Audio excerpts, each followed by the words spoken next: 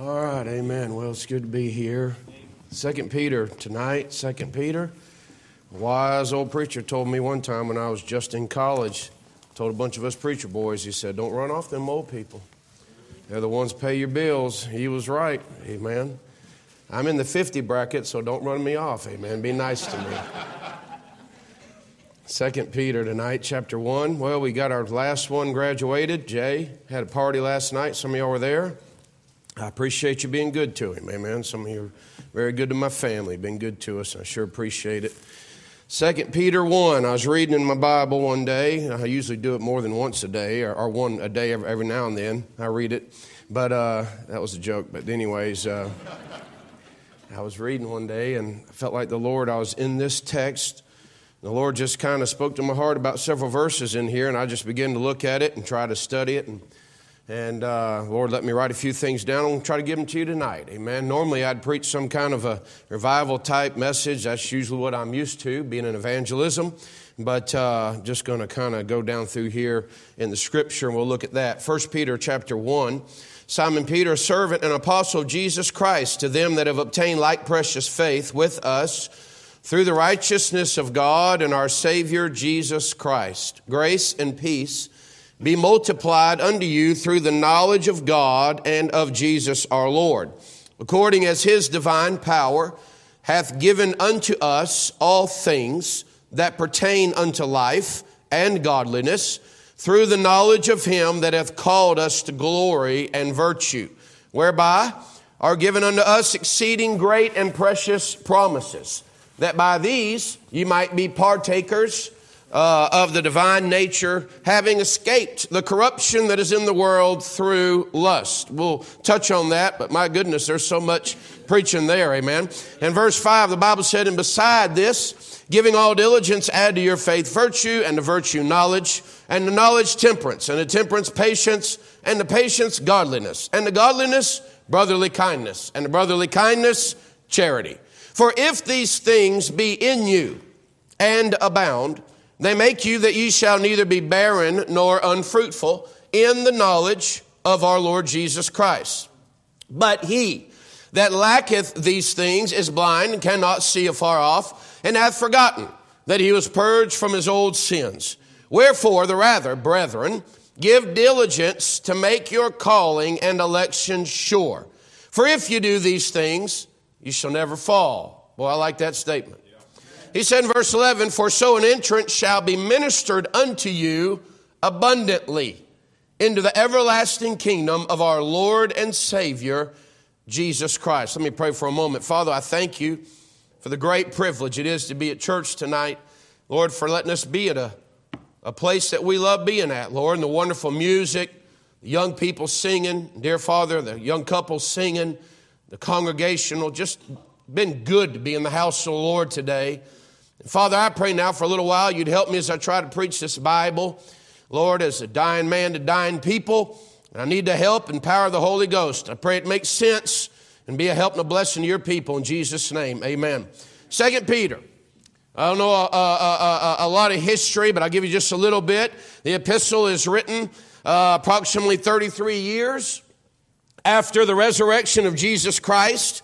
And so it's not been very long since the Lord's been gone and the churches have been started. Of course, we call it the New Testament church. And Peter most likely understands that his time is short before he'll become a martyr for Christ. If you would look over at 2 Peter 1, look at verses 13 and 14 right there. He said this, he said, yea, I think it meet as long as I am in this tabernacle to stir you up, amen, by putting you in remembrance, amen. So it's good to hear things preached over again, amen.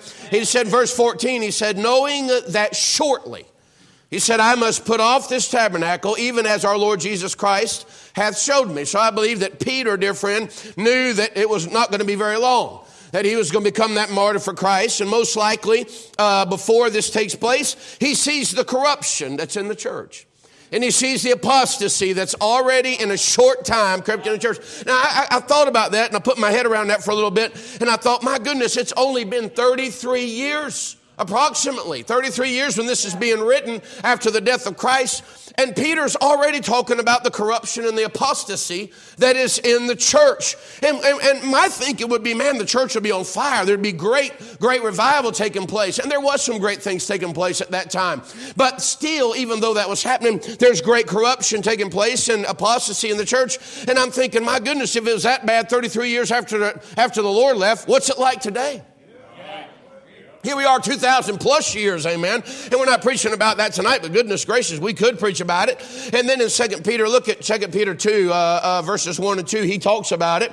He said, there are false prophets also among the people, even as there also, he said, there shall be false teachers among you who privately shall bring in damnable heresies, even denying the Lord that bought them. We're talking about just a few years after. I mean, it ain't been long, and there's already people denying the Lord. And preachers talking about this morning how there's a crowd of people out there that's teaching people how to, get away from old-time religion, get away from their salvation, get away from their roots. I mean, it's been happening for over 2,000 years, you understand? He said, and bring themselves swift destruction, and many shall follow their pernicious ways, by reason of whom the way of truth shall be evil spoken of. Look at here. It was happening then, still happening now. And therefore, in chapter 1, he speaks to the brethren how God has given us all things that pertain unto life and godliness, and how they can escape the corruption and have an abundant entrance into the eternal kingdom of God. Amen? Now, I don't know about you, but I'd like to be one of them. Hallelujah. And I'd like to be one that can escape that corruption and have an abundant entrance into the eternal kingdom of God. And by the way, the Bible does tell us that he gives us a way of escape. Amen? From that temptation. But it shows us how powerful and up to date and alive the Word of God is today. All you got to do is look around, and you can see the ungodliness and corruption that is in the world and the church today. So the subject of Peter, you read about Peter, the subject of Peter is last things. You got eternal kingdom, you got in Peter, you got the second coming, you got the judgment of the wicked, and you got the day of the Lord. But we want tonight, just for a little while, to look at the Christian life leading up to the eternal kingdoms. Let's go to verse number 1. The Bible said, Simon Peter, a servant, he said, and an apostle of Jesus Christ, to them that have obtained like precious faith with us through the righteousness of God and our Savior Jesus Christ. So he said there, he said to them that have obtained like precious faith. Who's that talking about? That's us, amen. That's anybody that's been saved since that day. Hallelujah. And he said this. He said they obtained that like precious faith through the righteousness of who? That's Jesus Christ. Hallelujah. I mean, every one of us here know tonight that if you are saved, you obtain that salvation, that righteousness through one person. Jesus Christ. So we find that he is God and our Savior in 2 Peter 1:1. He's our Lord and Savior, 2 Peter 1:11. And he is the Lord and Savior, 2 Peter 2:20. So in order to be our Savior, he had to give his life on the cross. This ain't nothing new, but a little introduction. He had to give his life on the cross and die for the sins of the world. That's why. Because Jesus died for us. That's why we have obtained like precious faith. In other words, if it wasn't for Jesus, there would be no precious faith. You understand? There would be no salvation. So there's no difference between us and the apostles in the area of salvation. Well, ain't that good? They got saved just like you and I got saved. Or I should say, we got saved just like they got saved. Amen. They trusted in the Lord Jesus Christ. Amen. He said, we have obtained like precious faith. Amen. So it's the same. So because of faith, we have received the righteousness of God. His righteousness becomes your righteousness. And you are given a right standing before God. 2 Corinthians 5:21, the Bible said that we might be made, he said, the righteousness of God in him. So in other words, you can never earn his righteousness or this kind of righteousness. The only way you can get it is from the gift of God, which is Jesus Christ. So that's for those that believe. So if you're not saved tonight, you don't have this. You're not saved tonight, you don't have this like precious faith, amen? And then I like what he said in verse number 2. He said, grace and peace be multiplied. If you look up that word multiplied, it means increased in numbers. It means numerous. In other words, he said, grace and peace be multiplied. In other words, that's an increased, numerous amount of grace and peace. You know how you get that? It comes from the knowledge of God. It comes from the Lord Jesus Christ, our Lord. So in other words, dear friend, try to imagine yourself not knowing God. No salvation. You understand? No grace. No peace. The Bible plainly said down in verse 2, because that we have this like precious faith in verse 1. Verse 2, he says this. He said, now grace and peace has been multiplied unto you. In other words, we have a numerous amount of grace and peace in our life. Why? Because we got saved. The world don't have that. You understand? There's no grace and peace multiplied to the world. So in other words, if you had never got saved, can you just imagine how life would be? It'd be a miserable life. It'd be like the world out there today. I mean, God in His mercy does not give us what we do deserve.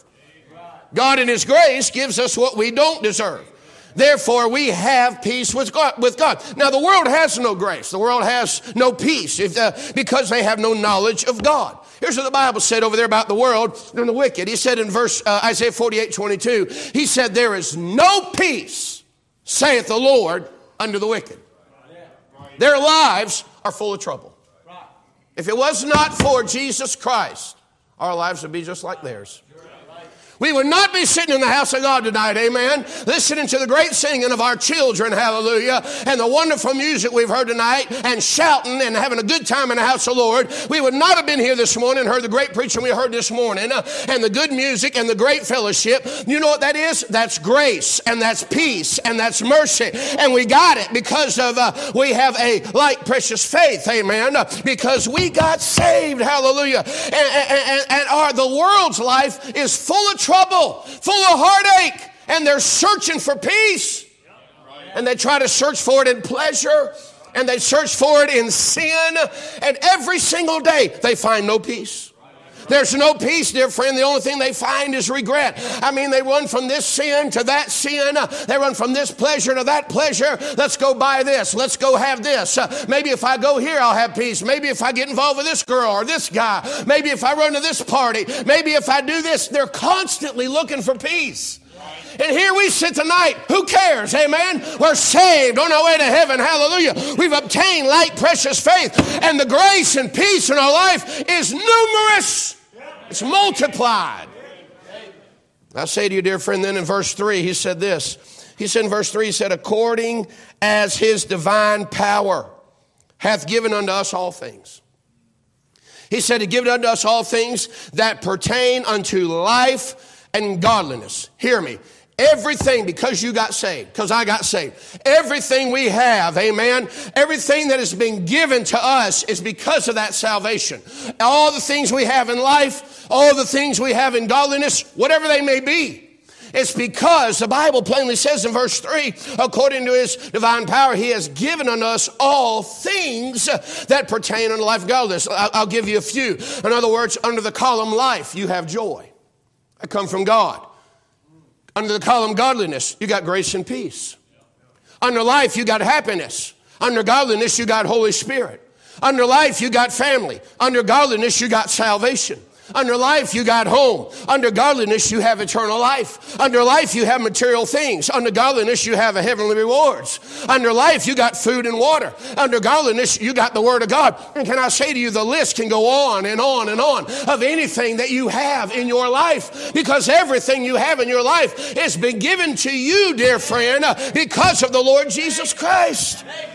And we got it all through Jesus. And it goes on to say, it says down there, it says, unto life and godliness through the knowledge of Him who hath called us. In other words, dear friend, can I say to you, it came from Him, because you remember the day when He called you. You remember the day when the Holy Ghost of God was dealing with your heart and you got under conviction, amen, and you came and you trusted Christ. Man, you didn't realize how good it was going to be, did you? You didn't realize how much grace and mercy you was going to get. You didn't realize all the joy and all the blessings and the goodness. Now, let me say to you, that's not talking about a prosperity gospel. That's just talking about the benefits that you and I get because we're saved. I'm glad I'm saved. I'm glad I trusted Jesus Christ. Amen. Let's go to verse 4. He said in verse 4, he said, whereby are given unto us exceeding great and precious promises. Now, we don't have time tonight to preach on all the promises in the Word of God. We don't have time tonight to talk about all the things that God has promised us. But can I say to you, the Bible uses the phrase here, exceeding great. Now, if God says it's exceeding great, it's exceedingly great, amen? He said exceeding great precious promises, and he also goes on to say that we are partakers. And I'll give you some things we're partakers of. We're partakers of Christ in Hebrews 3:14. Partakers of the Holy Ghost in Hebrews 6:4. Partakers of God's divine nature, 1 Peter 1:4. Partakers of His holiness, Hebrews 12:10. Partakers of a heavenly calling, Hebrews 3:1. Partakers of Christ's suffering, 1 Peter 4:13. Partakers of the afflictions of the gospel, 2 Timothy 1:8. Partakers of chastisement, Hebrews 12:8. You say, well, I don't like chastisement. Well, I'm glad whenever He whips me. That means I'm His child. Amen? Partakers of grace, Philippians 1:7. Partakers of consolation, 2 Corinthians 1:7. Partakers of glory, 1 Peter 5:1. Partakers of the inheritance of the saints, Colossians 1:12. I mean, it could go on and on. But the Bible said we are partakers of the divine nature. I say to you, dear friend, God has given us so much, all because of way back in verse number 1 where He said, we've obtained like precious faith. Because of the great promises. Let me just read verse 4 again. He said, whereby are given unto us exceeding great precious promises, that by these. What's these? The promises. Ye might be partakers of the divine nature, listen, watch this, having escaped the corruption that is in the world through lust. So because of the great promises, and that we are partakers of that promise, the Bible says we have escaped the corruption that is in the world through lust. In other words, all that I am a part of has helped me escape the salvation that I enjoy, the like precious faith that I received. It has helped me escape the filthy, lustful sins of the world. Where would we be tonight had we not got saved? Can I say to you that the majority of you probably would not be sitting in church tonight? Those of you that's got good families and raising your children for the Lord in the house of God, you probably would not be doing that tonight. Amen? And I say to you, those of you that have kept the corruption out of your home, kept the corruption out of your life, you have escaped all that heartache and all that trials and all the filth of the world. I'm talking about where your kids are going to the world and getting involved in filthy sin and the divorces. And if you've had that, I'm sorry, I'm not pouring salt in an open wound, but there's all kinds of corruption and all kinds of heartache out there from sin. God's saying this, hey, because you've gotten saved, you've escaped that.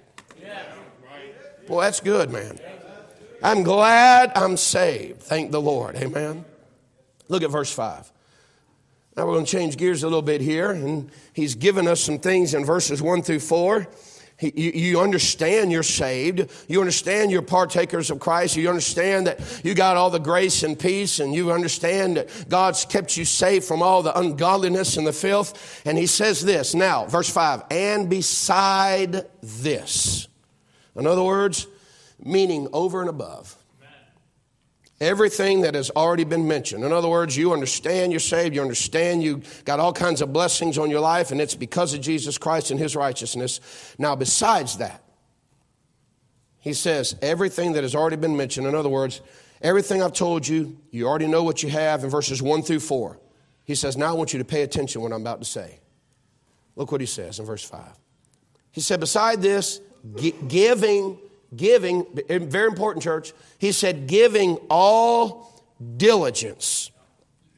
Giving all diligence. Here's what that means. That means constant effort. Are you hearing me? This is where most Christians fail at. Constant effort to accomplish what is undertaken. He said, I'm going to give you some things that you got to do, and you need to give diligence to it. That means constantly trying to do this and undertake this. It's something that you have to do. So He tells us in verse number 5, here's what He says. He said, beside this, giving all diligence, add to your faith. Now, He started the letter out in verse number 1, speaking of our precious faith, and now He's saying this. Are you listening?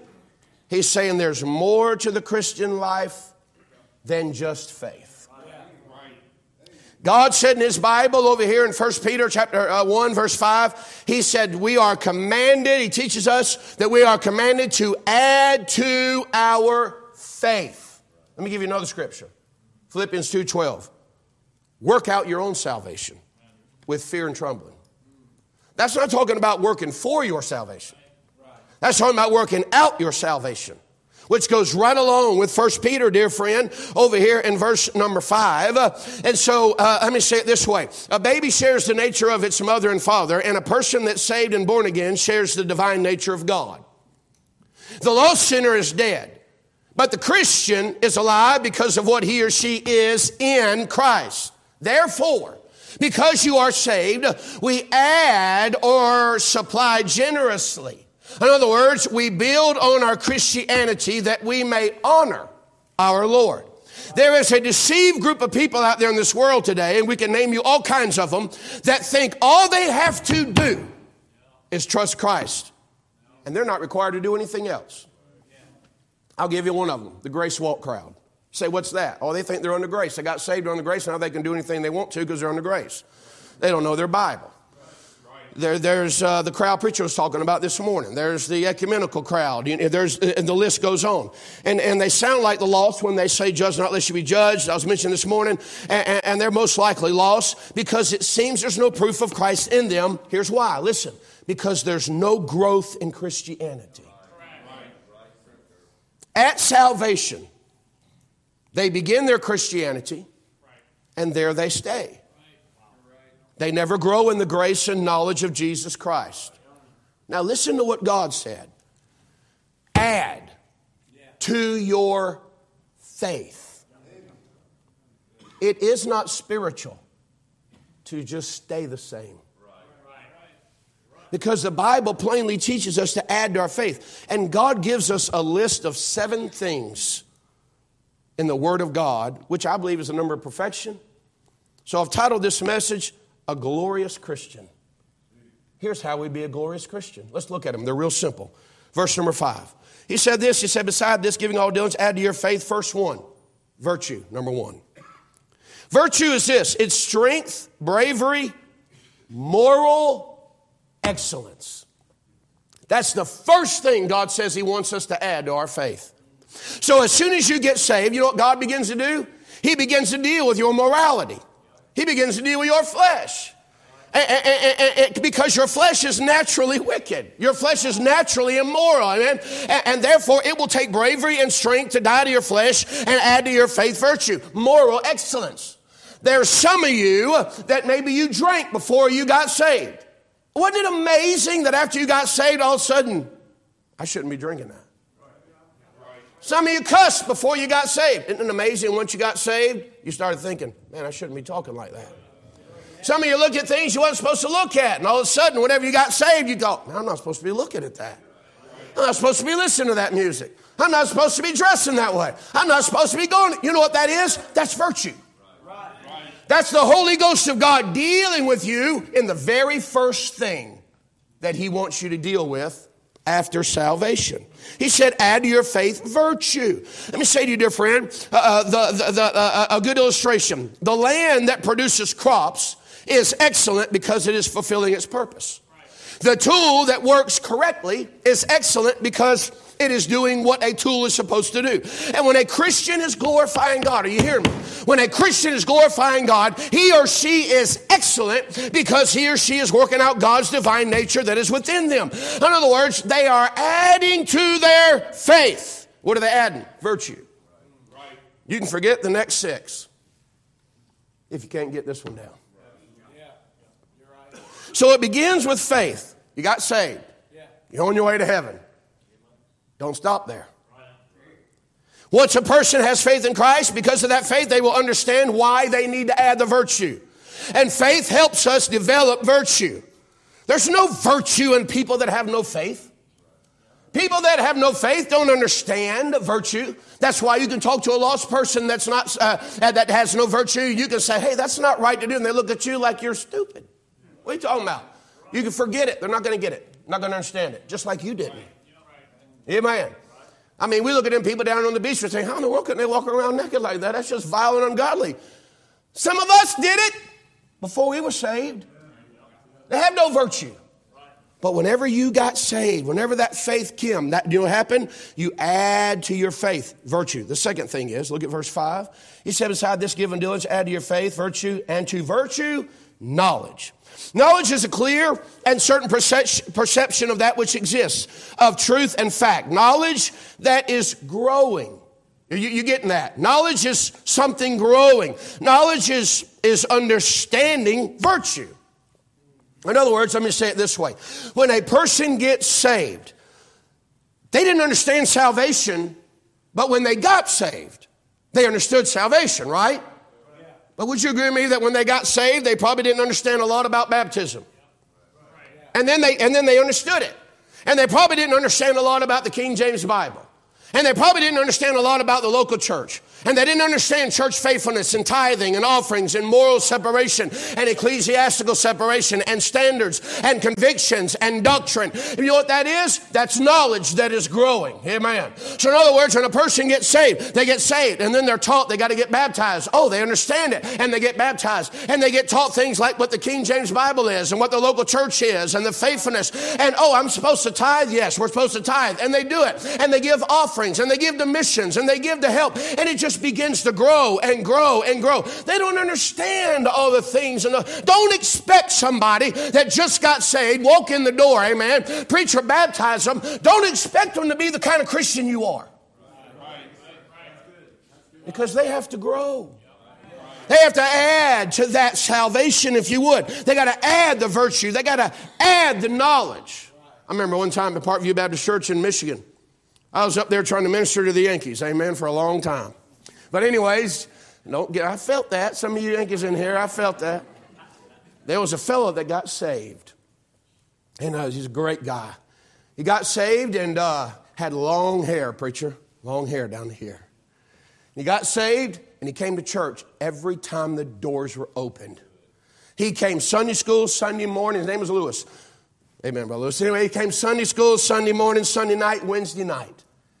And for several months, probably over a year, long hair. And one day I was in the back of the church and he come walking in and I went, is that Lewis? You know what happened? Got him a haircut, looked like a man, sharp. You say, what happened? I'll tell you what happened. He started growing in virtue, started growing in knowledge. He started understanding what a Christian was. And I say to you, dear friend, this kind of knowledge does not come automatically. It comes from the Word of God. The Bible says in Colossians 3:16, let the Word of Christ dwell in you richly in all wisdom. It also comes from obedience to the will of God. John 7:17, hear the Word of God, church. It said, if any man will do his will, he shall know of the doctrine, whether it be of God. You don't stay the same. You don't get saved and stay the same. You add to your faith virtue, knowledge. Look at the third one, verse 6. He said knowledge, temperance. Temperance meaning moderation, calmness, self-control. That'd be in any area of your life. Let me give you a good example. Daniel, Hananiah, Mishael, Azariah. They showed temperance. They showed self-control. When the king, his meat and his wine was placed before them, and they refused to be defiled. They showed that self-control whenever he told them they had to bow down, amen, to his idol. They didn't get irate, act stupid and all kinds of stuff and fall on their face and start crying, oh dear God in heaven, what are we going to do? No, they showed that temperance, that self-control. And I say to you, dear friend, they refused to be defiled. They refused to sin. I'll give you a bad example. Saul. He could not control his jealousy. He could not control his pride. King David messed up, involved in sin, got in adultery, his lust, dear friend. Can I say to you, self-control over your spirit? The Bible said in Proverbs 25:28, he that hath no rule over his own spirit is like a city that is broken down without walls. And when Satan places sin before us, what kind of self-control do we show? Do we indulge in it, church? Hey, do we refuse it? Are we like a city that is broken down with no walls, where any kind of devil can come to you any time of the day and destroy you at his own will? And I say to you, dear friend, that's how we were before we got saved. Before you got saved, Satan would come and tempt you with something and you just do it because your flesh wanted to do it. You didn't have any virtue. You didn't have any knowledge. You didn't have any faith. And you sure didn't have any temperance. But for a Christian, you say, I'm saved, preacher. Okay, add to it. Add to your salvation. You must die to your flesh. You see, the Bible said in Galatians 5:24, they that are Christ have crucified the flesh with the affections and lusts. The lost man will indulge in sin with no moderation, no self-control. That is not the testimony of a saved person. So he said, add to your faith, virtue, knowledge, temperance. Look at the next one. He said down there in verse 6, and to temperance, patience. Well, we all just got nailed. The suffering of afflictions, pain, toil, calamity, provocation, or other evil, here's his, with a calm, unruffled temper, endurance without murmuring or fretfulness. Dear God, I may as well get on my face right now. Boy, I need help. Self-control is to handle the pleasures of life, but patience is to handle the problems of life. This patience that we're talking about is not just patience with people or situations that arise, but also the suffering of afflictions that we may suffer with patience as a Christian. It would be wonderful if the Christian life was a life of no problems, no heartaches. But that is not the case, nor will it be that way until we get to heaven or the millennial reign of Jesus Christ. Therefore, it is going to take patience to endure the sufferings and afflictions. Let me give you the Bible. James 1:2-4. My brethren, count it all joy when you fall into divers temptation, knowing this, that the trying of your faith worketh patience. But let patience have her perfect work, that ye may be perfect and entire, wanting nothing. Now, friend, I can take James 1 over there in verses 2-4, and I can bring it over here to 2 Peter, because this is God trying to teach us how to be a perfect Christian. He's trying to teach us how to be a glorious Christian. This is how we can abound. Dear friend, this is how we can not be barren, if you would. And then the Bible over here says, hey, let patience have her perfect work, that you may be what? Perfect. I say to you, dear friend, it's going to come from patience. Romans 5:3 says, and not only so, but we glory in tribulation, also knowing that tribulation worketh patience. He said, 2 Corinthians 6:4, but in all things approving ourselves as the ministers of God in much patience, in afflictions and necessities and distresses. Now listen, we live in a demonic world. The Bible said in Ephesians 6:12, he said, for we wrestle not against flesh and blood, but against principalities, against powers, against the rulers of the darkness of this world, against spiritual wickedness in high places. Therefore, because we are constantly fighting against the evil powers of darkness, there's going to be afflictions. There's going to be necessities and distresses. They're going to come. So God says this, add to your faith, patience. Let me say something to you. The reason there's a lot of people that do not want to be the separated, sold out servant for the Lord Jesus Christ is because there is a real devil that makes their life hard. And they look at the world and it's easier to go the world's route, they think. But it's not easier. Because if you look at the end of their life, it's not easier. I would rather, dear friend, try to learn the patience that God wants me to learn. Too many want to quit at the sight of a little affliction or suffering. And God said, add to your faith, add to your faith. In other words, don't stay the same. There are so many people today in our churches today that are saved and they're on their way to heaven, but they have not added to their faith. And God said, add to your faith virtue, knowledge, temperance, patience. Look down there at the end of verse 6. He said, godliness. A religious life. That's what godliness is. A careful observance of the laws of God and performance of religious duties, proceeding from the love and reverence for the divine character and commands. Christian obedience is godliness. Godliness is a deep, reverential, religious fear. The man who is right with God and his fellow man. That's godliness. 1 Timothy 4:7-8, the Bible said, but refuse profane and old wise fables and exercise thyself rather unto godliness. And, you know, there's a lot of people that love this verse, but for bodily exercise profiteth little. It does profit, though. but godliness is profitable unto all things. A person that is godly is one that seeks to do the will of God and the welfare of others. Do you get that? A person that is godly is seeking to do the will of God and help the welfare of others. A godly person will make decisions based on what pleases God, not what pleases their flesh. He or she does what is right because it is right and because it is the will of God. This is godliness. 1 Timothy 6:6, the Bible said, but godliness with contentment is great gain. 1 Timothy 6:11, but thou, O man of God, flee these things and follow after righteousness, godliness. The question can be asked about the things that are in our life. Whatever it may be, wherever you are, whatever you're doing, is it godly? Is this social media I'm involved in godly?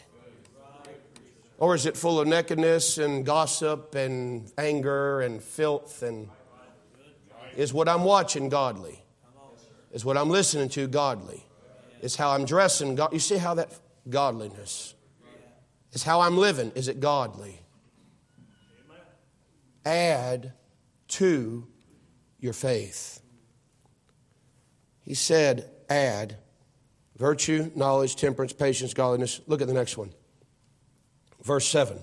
And to godliness, brotherly kindness. Now let me say this. Brotherly kindness is act of goodwill, benevolence, the temper or disposition which delights in contributing, I like this, which delights in contributing to the happiness of others. You know what the Bible says? It's more blessed to give than receive. Which is exercised, in other words, brotherly kindness, which is exercised cheerfully and gratifying their wishes, supplying their wants, or alleviating their distresses. That's brotherly kindness. You know what most commentaries want to make this brotherly love? I read some commentaries on this, and I thought, you know what? Preacher reads a bunch of commentaries on something, and they try to challenge and see what they say. I got reading this one, reading this one, reading it, and I say, these guys don't know what they're talking about. I ain't wrote no books, but I'm smarter than that. You know what I choose to believe, preacher? I just choose to believe what God said. God didn't call it brotherly love. God called it brotherly kindness. And I say to you, dear friend, why? He called. Let me get right where I was at. You follow. The reason I believe he meant kindness is because following brotherly kindness is charity. So why would he say brotherly love and then charity? No, he meant brotherly kindness. Amen. So just like you would take care of the brother you love, you do the same thing for others. You know, now I ain't going to say that. The only place in Scripture that you will find the phrase brotherly kindness is in 2 Peter 1:7. The only time. This is not talking about only kindness to brothers in Christ. Now hear me. Because none of these things that's in this list are toward one sect of people. They're not toward one group of people. Instead, these things that are in this list is for the world to see Christ in you and me. That's why God said, be kind, have brotherly kindness. Why would he say that? Why would he put that in the list of 7 things? Well, I believe because he knew it was hard for some. But also, I believe the world sees your kindness. And when they see your kindness, they see Christ. So God says in this Bible, and I know I'm just hitting these and going, but add to your faith virtue, knowledge, temperance, patience, godliness, brotherly kindness. Let's look at the last one. He says down there, he says, and to brotherly kindness, charity. Charity is the affectionate, benevolent love. There's much in the Scripture about loving one another and loving the brethren, but there's one place that says it clear as can be. 1 Corinthians 13. Let's go to it. 1 Corinthians 13, hold your place in 1 Peter or 2 Peter, I'm sorry. Let me read this to you. Have you ever just read this chapter, this small little chapter, and just think about the words? Charity. God said, add to your faith charity. Verse 1, though I speak with the tongues of men and of angels. In other words, you know how to talk and have not charity. I am become as a sounding brass and a tinkling cymbal. Go out there and get you some brass and just bang on it. And though I have the gift of prophecy and understand all mysteries and all knowledge, and though I have all faith, so that I could remove mountains, and have not charity, I am what? Nothing. Boy, that guy over there, he sure does have a lot of faith that God can do something. Yeah, but he's mean as the devil. He ain't got no charity. God says, you're nothing. He said, though I bestow all my goods to feed the poor, though I give my body to be burned. I mean, this guy's giving his food away. He's dying. He's being a martyr. I give my body to be burned and have not charity, profiteth me nothing. Charity suffereth long and is what? Kind. Charity envieth not. Charity vaunteth not itself. Is not puffed up. Doth not behave itself unseemly. Seeketh not her own. Is not easily provoked. Thinketh no evil. Rejoiceth not in iniquity, but rejoiceth in the truth. Beareth all things. Believeth all things. Hopeth all things. Endureth all things. Charity never what? Faileth. But where there be prophecies, they shall fail. Whether there be tongues, they shall cease. Whether there be knowledge, it shall vanish away. Skip down to verse 13. And now by the faith, hope, charity, these three. But the greatest of these is what? Charity. So God says this. He says, hey, in verses 1 through 4, he says, you know what? You got like precious faith. You got saved just like the apostles got saved. Because you got saved, that grace and peace has been multiplied unto you. You got the knowledge of God and Jesus in your heart. God's given you divine things and all kinds of things that pertain to life and godliness. And God's blessed you with all kinds of stuff. He's kept you from the corruption of the world. Now that you've got that salvation, I want you to add to your faith. Gives you those 7 things: virtue, knowledge, temperance, patience, godliness, brotherly kindness, charity. Now let me move on. Look at verse 8. This is what got my heart right here. This got a hold of me. For if these things be in you,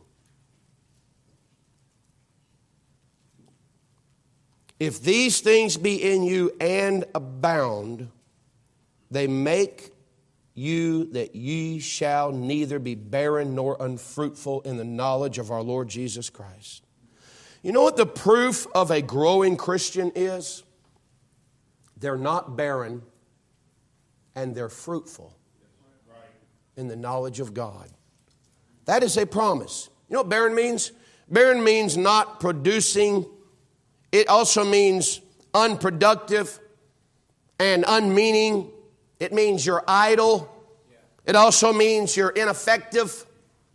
The people who fail to grow in the knowledge of the Lord usually fail in everything else. So God saved us, verses 1 through 4. And then God says this, I'm going to give you 7 things that's going to help you add to that faith that I gave you. I gave you salvation, now you're going to add to it. And the reason you're going to add to it is because it's going to help you grow as a Christian. And the reason you're going to do these things is so that you're not barren and unfruitful. Yeah, right. Do you know why we have so many churches across this land that are barren and unfruitful? Because they're not doing these 7 things right here. Yeah, right. Now, you may not notice it as much because you don't travel like myself, like Preacher does, and like some others do. But dear friend, you can just look at some of the churches you've been to and some of the Christians that you're around. And I say to you, the life of the church today, I hate to say it, but many are dry, they're barren, they're unfruitful. They need fire. Fruitful means very productive, plenteous, abounding in everything. And if these 7 things are abounding in you, they are fruitful because they are faithful. They are effective because they are growing in their Christian experience. We have very few churches today that are abounding in the knowledge and the things of God, that are growing in Christianity. I'm talking about they're winning souls to Christ. There's revival taking place, friend. The baptism of waters are moving all the time. Their Sunday schools, their churches are growing. And I say it's very few. And the reason is because they're not productive. Because they're not doing what God said to do. Look at verse 9. The Bible said, but he that lacketh these things. What things is he talking about? He's talking about the 7 things that he gave you. Virtue, knowledge, temperance, patience, godliness, brotherly kindness, charity. He said, he that lacketh these things, watch what it says, is what? Blind. You know what the Bible said in Revelation 3:17? It said, because thou sayest, I am rich, and increased with goods, and have need of nothing, and knowest not that thou art wretched, miserable, and poor, and what? Blind. God help us. He that lacketh these things, according to the Bible, cannot see afar off. In other words, church, they're short-sighted. They don't, let me say this, hear me now. They don't see how bad they are because they have no vision for the things of God. The Bible said, he that lacketh these things is blind. He cannot see afar off. In other words, dear friend, he that lacketh these things, he went on to say this, hath forgotten, listen to this, hath forgotten that he was purged from his old sins. Every one of y'all probably know somebody that used to serve the Lord. They used to be in church faithfully. Preacher talked about one this morning, shouting, amen. Not even in church today. You know why? Because he wasn't doing these things that God told him to do. He wasn't adding to his faith. There's all kinds of people out there that are away from God because they're not adding to their faith. The Bible said, he that lacketh these things hath what? Forgotten that he was purged from his old sin. In other words, church, they forgot what God did for them. They forgot about the great day they got saved. Therefore, they don't serve the Lord. They're not adding to their faith. They're not growing in Christianity. And they sure ain't telling anybody else about him. Because they lack these things. They're blind. They're short-sighted. They're forgetful. They forgot they got saved, dear friend. And they're unfruitful. Verse 8 promised that you would not be barren, but you would be fruitful if you abound in these 7 things. Now look at verse 10. Wherefore the rather, brethren, give diligence to make your calling and election sure. In other words, don't be lazy. Don't be lazy and slothful about these things. He said, be diligent. He said, work at it every day of your life. He said, for if you do, look what it says in verse number 10. For if ye do these things, ye shall never fall. He didn't say you might not fall. He said you shall never fall. I guarantee you. Preacher, you tell me if I'm wrong. I guarantee you. Anybody that got out of the church, quit serving God, did not have these things in their life. God said, ye shall never fall. Now, we got enough of those that have been called to salvation in the work of God that are barren and fallen to the sins of the world. And the reason is they're not doing these things. In verse 11, dear friend, we'll get there in a minute, but I don't know about you. I don't want to be one of those that fall. Hey, mom and daddy, you want to raise kids for God? Get these in your life. Look at here. You get the number one thing down there, virtue in your life, that'd help a lot right there. We've got to do all 7 of them. But you can't have the world in your home and expect to raise kids for God. Now, I'm not the example, but I do have people coming to me and asking me about my children. What'd you do, Brother Jason? I throwed everything out that had to do with the world. There's enough world in me to mess up everything. I don't need any other help. Throwed it all out. TV, internet, music, magazines, that even if it's got a bad picture, it don't come in my house. Gone. I don't want it there. You say, well, how much can I allow? Depends on how much chance you want to take at losing them. Virtue, knowledge, temperance, patience, godliness, brotherly kindness, charity. Let me give you this real quick and we'll be done. Verse 11. I like this right here. If we do these things, he said we're not going to fall. And watch what it says in verse 11. Now, I have a hard time understanding this because it's hard to know what it's going to be like. He said, for so an entrance shall be ministered unto you. He didn't say the church. That's personal. He said, for so an entrance shall be ministered unto you abundantly into the everlasting kingdom of our Lord and Savior Jesus Christ. That's personal. The more of these 7 moral things that we attain, the more abundant will be our entrance. I don't know exactly how that's going to be. But dear friend, I know the Bible said in Matthew 25:21, he said, his Lord said unto him, well done, thou good and faithful servant. Thou hast been faithful over a few things. I'll make thee ruler over many things. Enter thou into the joy of the Lord. And dear friend, that's the entrance you're coming into. He said in Revelation 22:12, behold, I come quickly, and my reward is with me. He said to give every man according as his work shall be. The Bible, dear friend, talks about, dear friend, us doing works for Christ and us getting rewards from Christ and us, dear friend, getting honor from Christ. Now, I don't know exactly all the honor and all the rewards and how everything's going to be. But I do know this, that it's coming from the King. It's coming from our Savior. The Bible said now unto the King, eternal, immortal, invisible, the only wise God. Thee be honor and glory forever and ever, amen. He's a wonderful King. The Bible said in 1 Timothy 6:15, who is the blessed and only potentate. He said the King of kings, the Lord of lords. This is the one that's bringing you in, dear friend, into that entrance. It's giving you a great entrance. I can't tell you exactly how it's going to be. Never been there yet. But most of us have never been in the midst of royalty. And most of us probably have never been around